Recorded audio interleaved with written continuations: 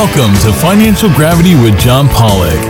For the next half hour, John lends his years of experience to guide you towards lower taxes, higher profit, and greater wealth.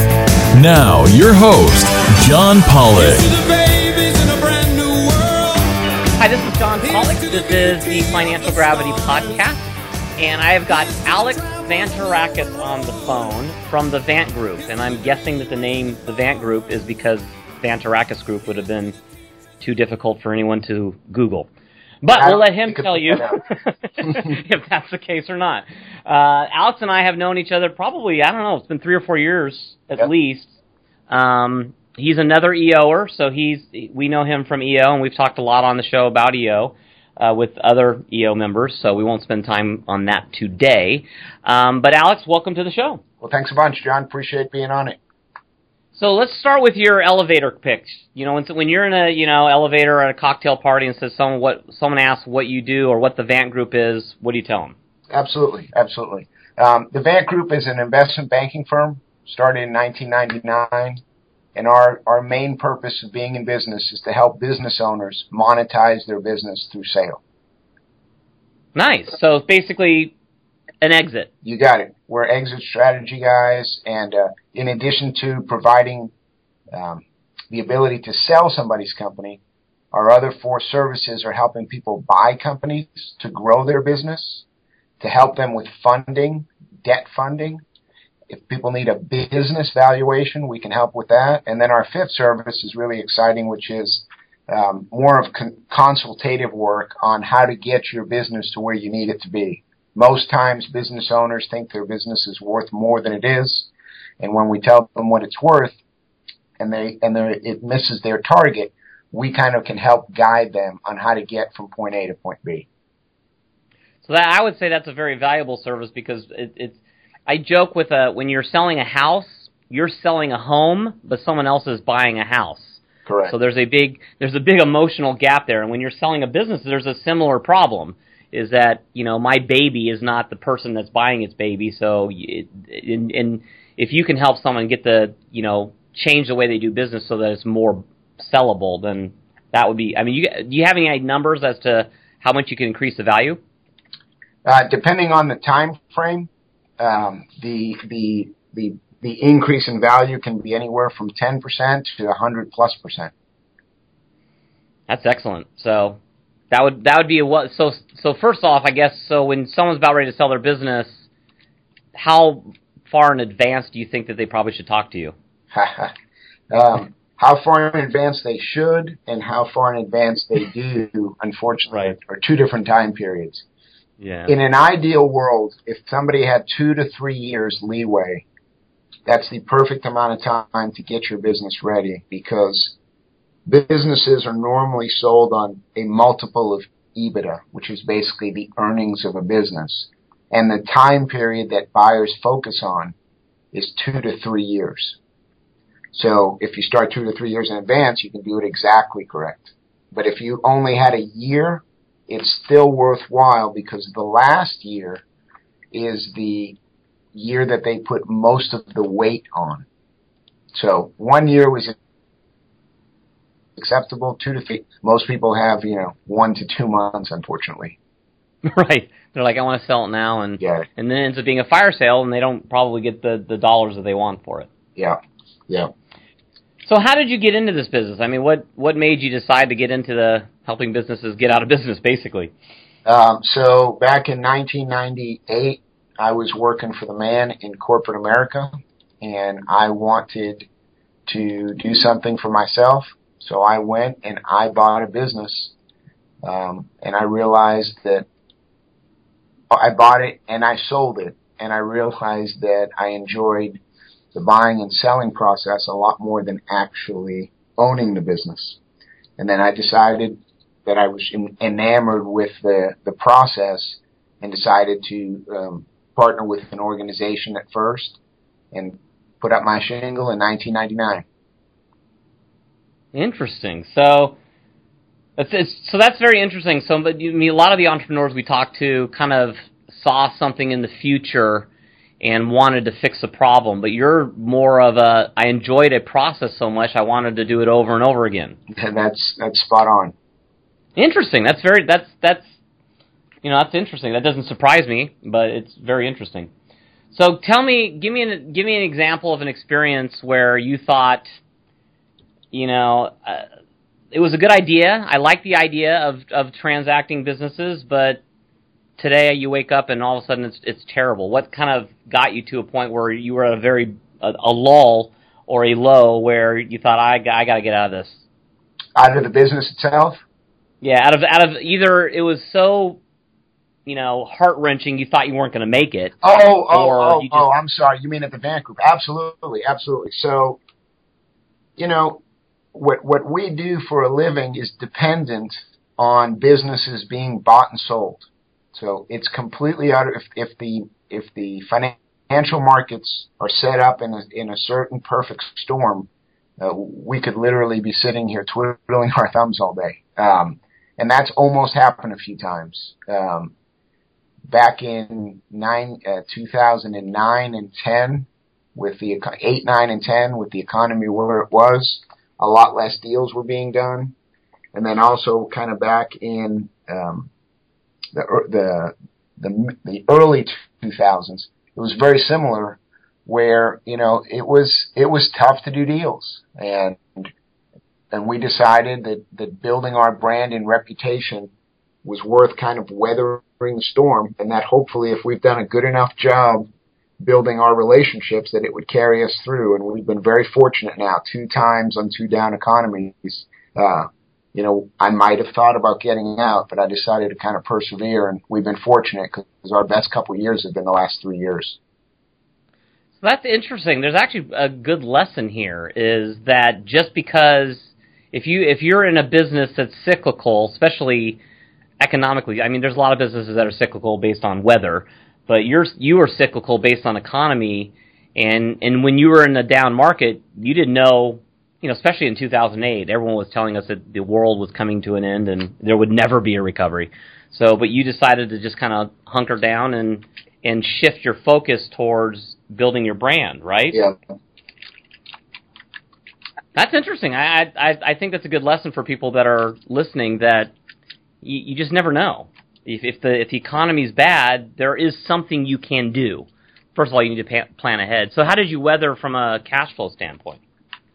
Well, being in a brokerage type business, your costs are very, very variable. So I've got a big team here. I've got 6 bankers and an assistant and an analyst. And the bankers in my industry are paid on a commission basis. So we're very fortunate. We make excellent fees when we close deals, but if we don't close a deal, we don't get paid.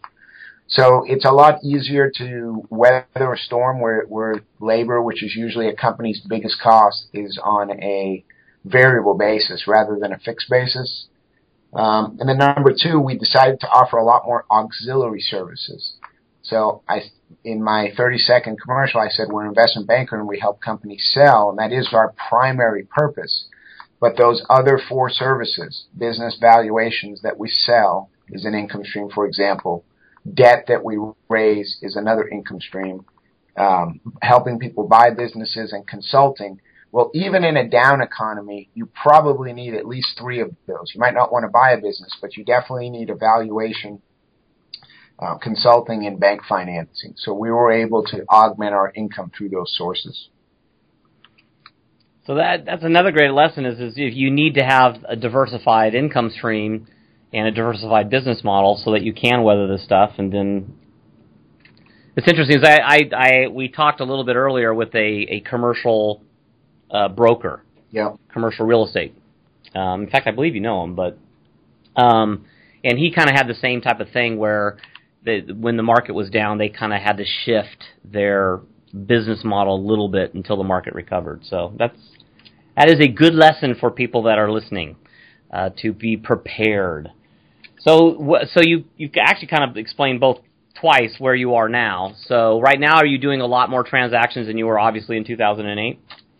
Absolutely. We've been very fortunate and blessed to build a good reputation, which has allowed us to work on some unique opportunities.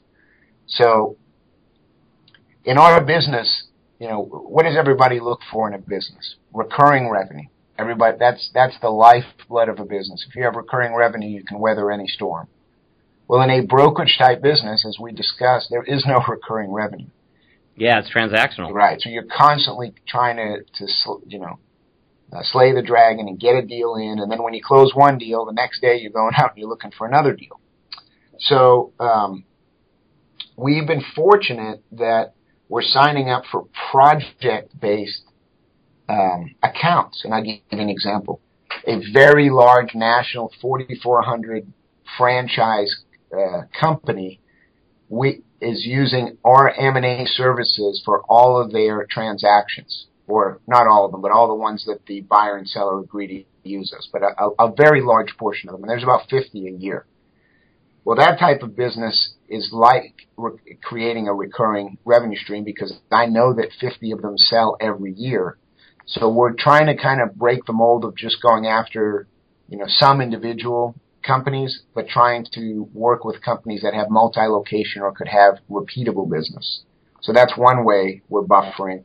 The other way is we're offering a lot of what we call facilitation service, which is sometimes a business owner may have a buyer that's approached him to sell, and they don't know how to go through the process. Well, everybody thinks you should just go hire an attorney and a CPA, and they'll kind of help walk you through the process. But in my experience, paying on an hourly basis for a commissionable type project is very difficult. So we've kind of created a program where we're basically able to help them value their business, negotiate with the buyer, provide financing for the buyer, and wrap legal services in. So that we're not always just looking for people that are for sale, but we're looking for people that already have a buyer or a seller and are really looking more for consulting to try to get away from transactional work. Well, because you're going to have a lot more experience than any, unless it's an attorney or a CPA that's done lots of transactions. So you're getting paid to kind of for your long-term expertise, basically, in your experience. That is exactly correct. We're one of a few industries that cannot and will not bill by the hour, because what we can provide in an hour's worth of consulting on a deal could save people hundreds of thousands of dollars or make them hundreds of thousands of dollars. So it puts us in a very unique position where we can add a lot of value, for the fee that we earn. But the chances of success when you use an investment banker versus when you don't use an investment banker are infinitely higher. Isn't it interesting that everyone thinks they need a realtor to sell a house, which is really a simple transaction as it relates to, I've bought and sold multiple houses. I don't feel like I need a realtor anymore. I think I've got it down. But yet, when it comes to a business, they don't feel like they need someone. It's strange to me. Well, what's interesting, and you're spot on your analysis, the people that don't think they need one, regardless of using one or not, are going to have an extremely difficult time selling because they don't understand how intricate and how important the process is. So it's not only that they're probably going to fail because they're on their own, but on top of that, they have a certain mindset that's going to keep them from being successful. Yeah, to me, I can't imagine buying a business without someone that knows what they're doing. Unless, like with us, we're rolling up accounting firms, and we've done it before. So now we've kind of got our own processes. So maybe in that situation, but I'm guessing that most of the time people are going to only sell one business. Right. Not like a house where you may sell more than one. Right. And you're exactly correct. When you're buying a business, if you've never bought one before, getting help on the front end is absolutely paramount. But if you're buying businesses to grow an existing business, for example, where you already know the business very well and you've just done a transaction with an expert, you can do the next one on your own. To your point, it's the sellers that they're only going to sell their business once. They're only going to sell one business, most likely. Right. And you can't make a mistake on the one time that you have for sale. Yeah, and it's the one time that might set you up for retirement. So it's really not a lot of margin for error. Exactly. So, yeah, so that's fascinating to me. I always like getting inside the psyche of how people make decisions, and it's a lot of people make some really strange, illogical decisions. I can't imagine selling a business without someone that could guide me. It's just, but I'm sure you run into it all the time, and people, I'll just do it myself. Yep. It's kind of nuts. And realistic, I mean, what is a typical commission going to be on a business? I think it's a sliding scale, right, depending on the size? That's exactly correct. So the area that we play that we work in our business, is kind of 1 to 50 million in sale price. And when you're in that 1 to 50 million, you're normally looking at what's called a double Lehman scale. A Lehman scale is very common on Wall Street. It's 5% for the first million, 4%, 4% for the second, 3, 2, 1, and it goes down.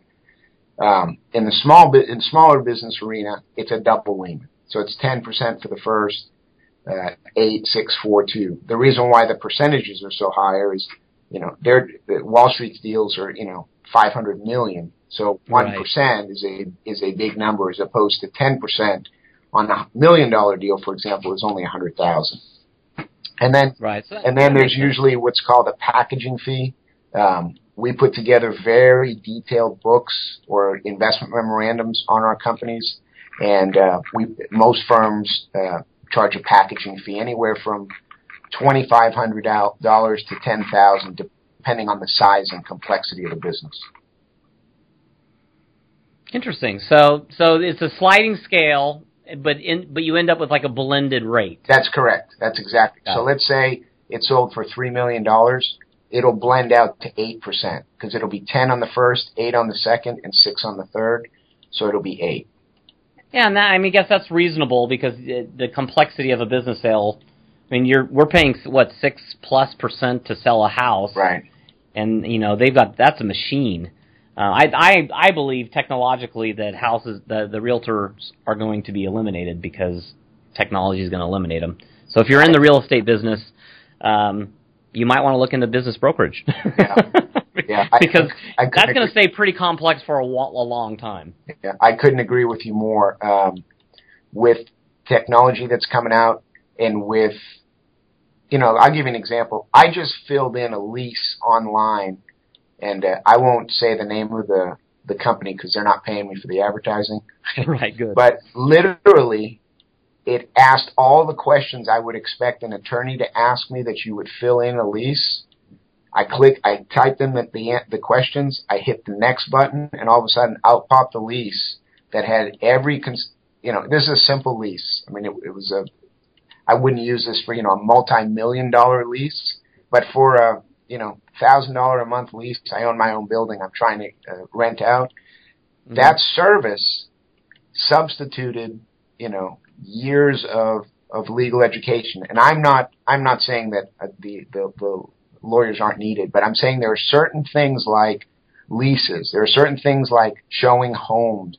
There's a certain part of the home selling process that's important and that needs to be overlooked. And I think there's going to be some sort of system in place to make sure that everybody's keeping in line with what's supposed to be done. But I don't think it's going to be your traditional 6% commission commercial real estate agent. There might almost be more. It's on the web, and then it's some sort of consulting as well to make sure everybody's doing it correctly.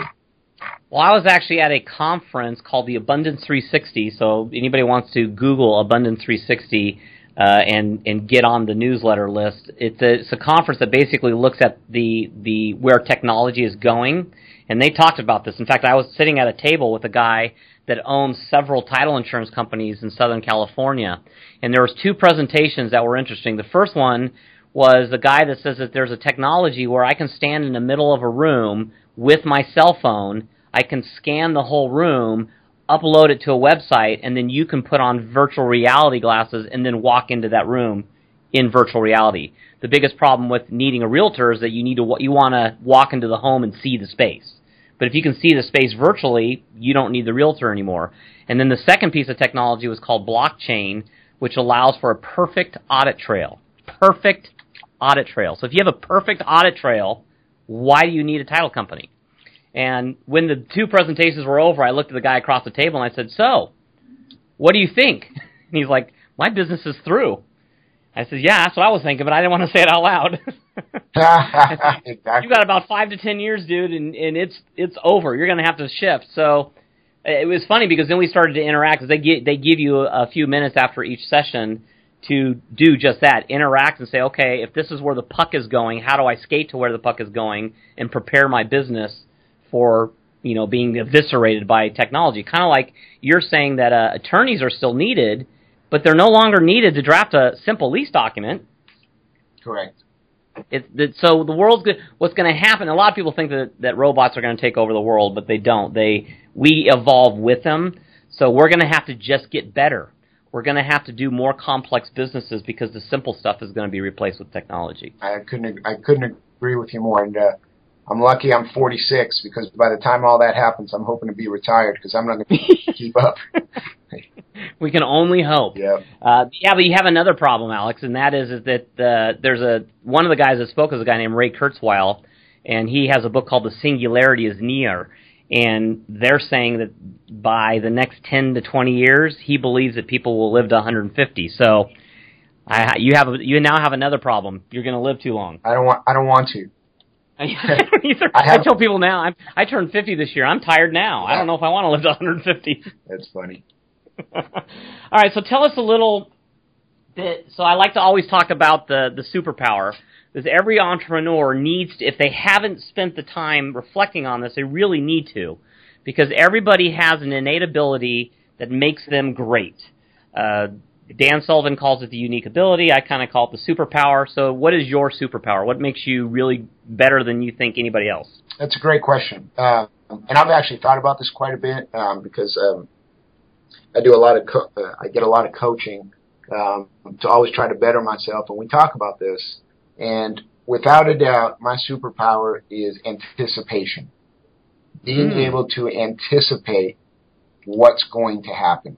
And in my business, when you're working on deals, and every deal has the opportunity to blow up 10 to 30 times a deal, depending on how complicated it is, the more we can anticipate what issues are going to arise, the quicker we can anticipate, the better chance we have at success.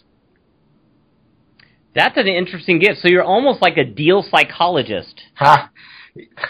You must have read my book. I wrote a book on business transfer, on how to buy and sell businesses. And I say all the time that if I could have I have an MBA in finance, and if I could have an alternative degree, it would be psychology, because you've hit the nail on the head. Psychology and the ability to understand the emotions of people involved in a transaction where you have a business owner who's worked this business probably for most of their life, and it's their baby on one side of the table. On the other side of the table, you have a buyer that really wants to buy an investment, but doesn't know anything about that business, and the trust levels are very low. And both of those people are trying to work out a deal with not only financial implications, but all of the psychological ones that go with it. Yeah, and that's kind of the house-home analogies. You've got the one person that's being very clinical and numbers-driven, and you got the other ones that's very emotional. Yeah, but don't you know how good it is? Well, no. So I'm looking at your numbers, and the numbers aren't good. No. The numbers don't tell the real story. Well, they do, because that's what we're buying. So yeah, that's interesting, because you're kind of having to be in the middle and kind of that's where the broker gets paid, is having to deal with this. And if you're able to kind of anticipate, oh, this guy's more emotional than I'm used to, so I better prepare, both of them for the next step, because otherwise it'll get bad.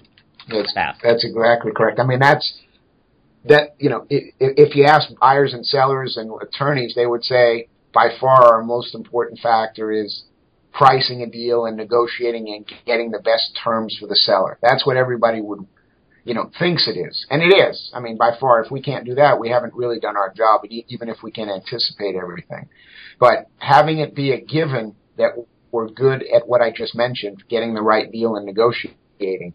Since that's a mainstay of our strengths, then what we really focus on, it gives us more time to focus on looking for issues that can happen rather than trying to figure out how to make the deal happen.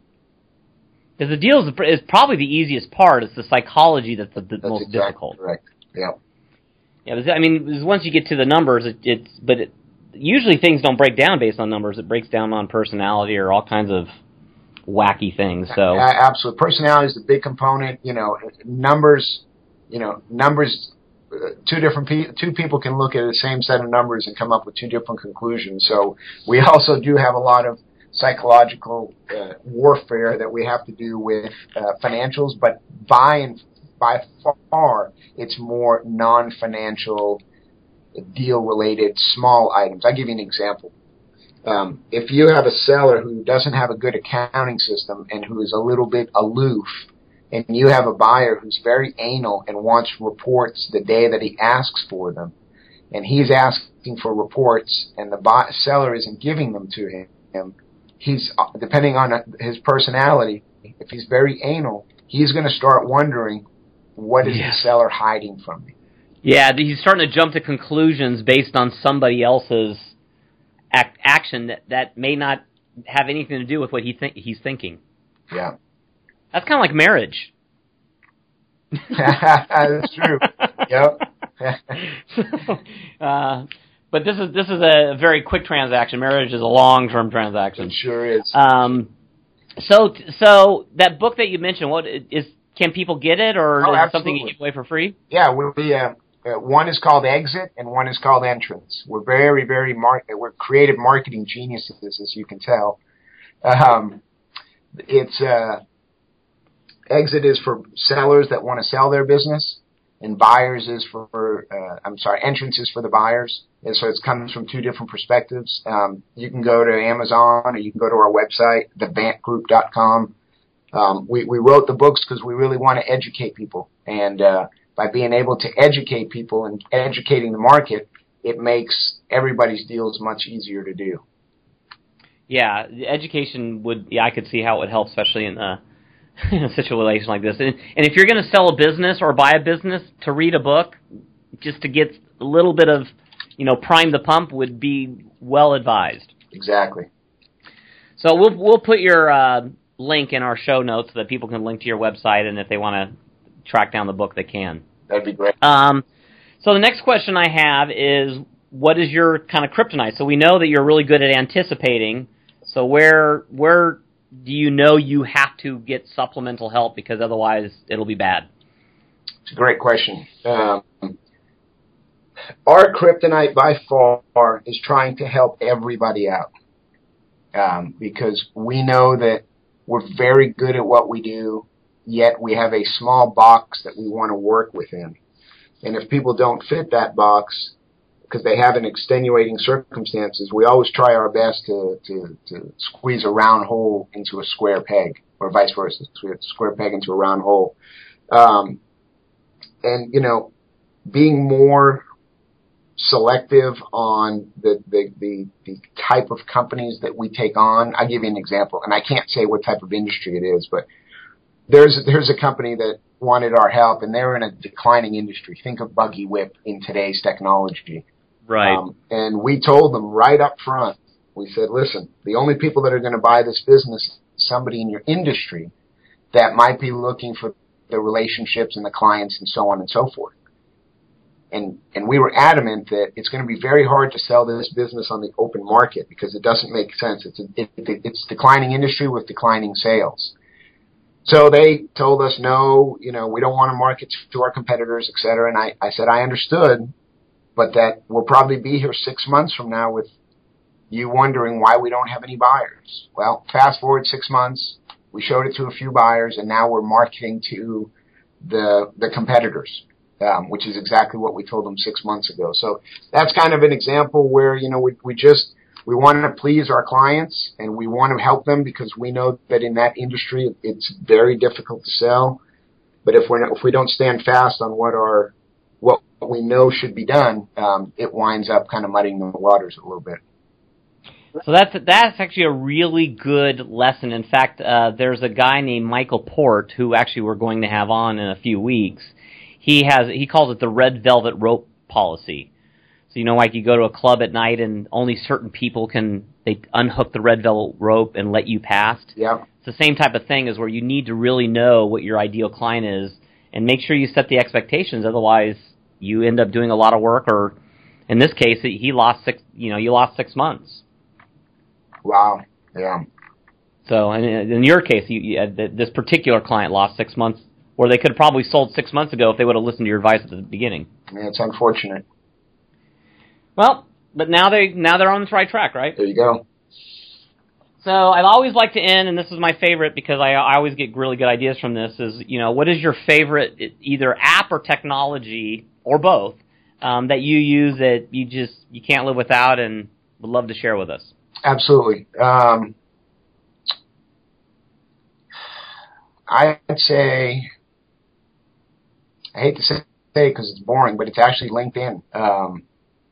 My business requires a lot of relationships, and my relationships are more than a Facebook friend, if you know what I mean, the analogy I'm making. I try to make real relationships.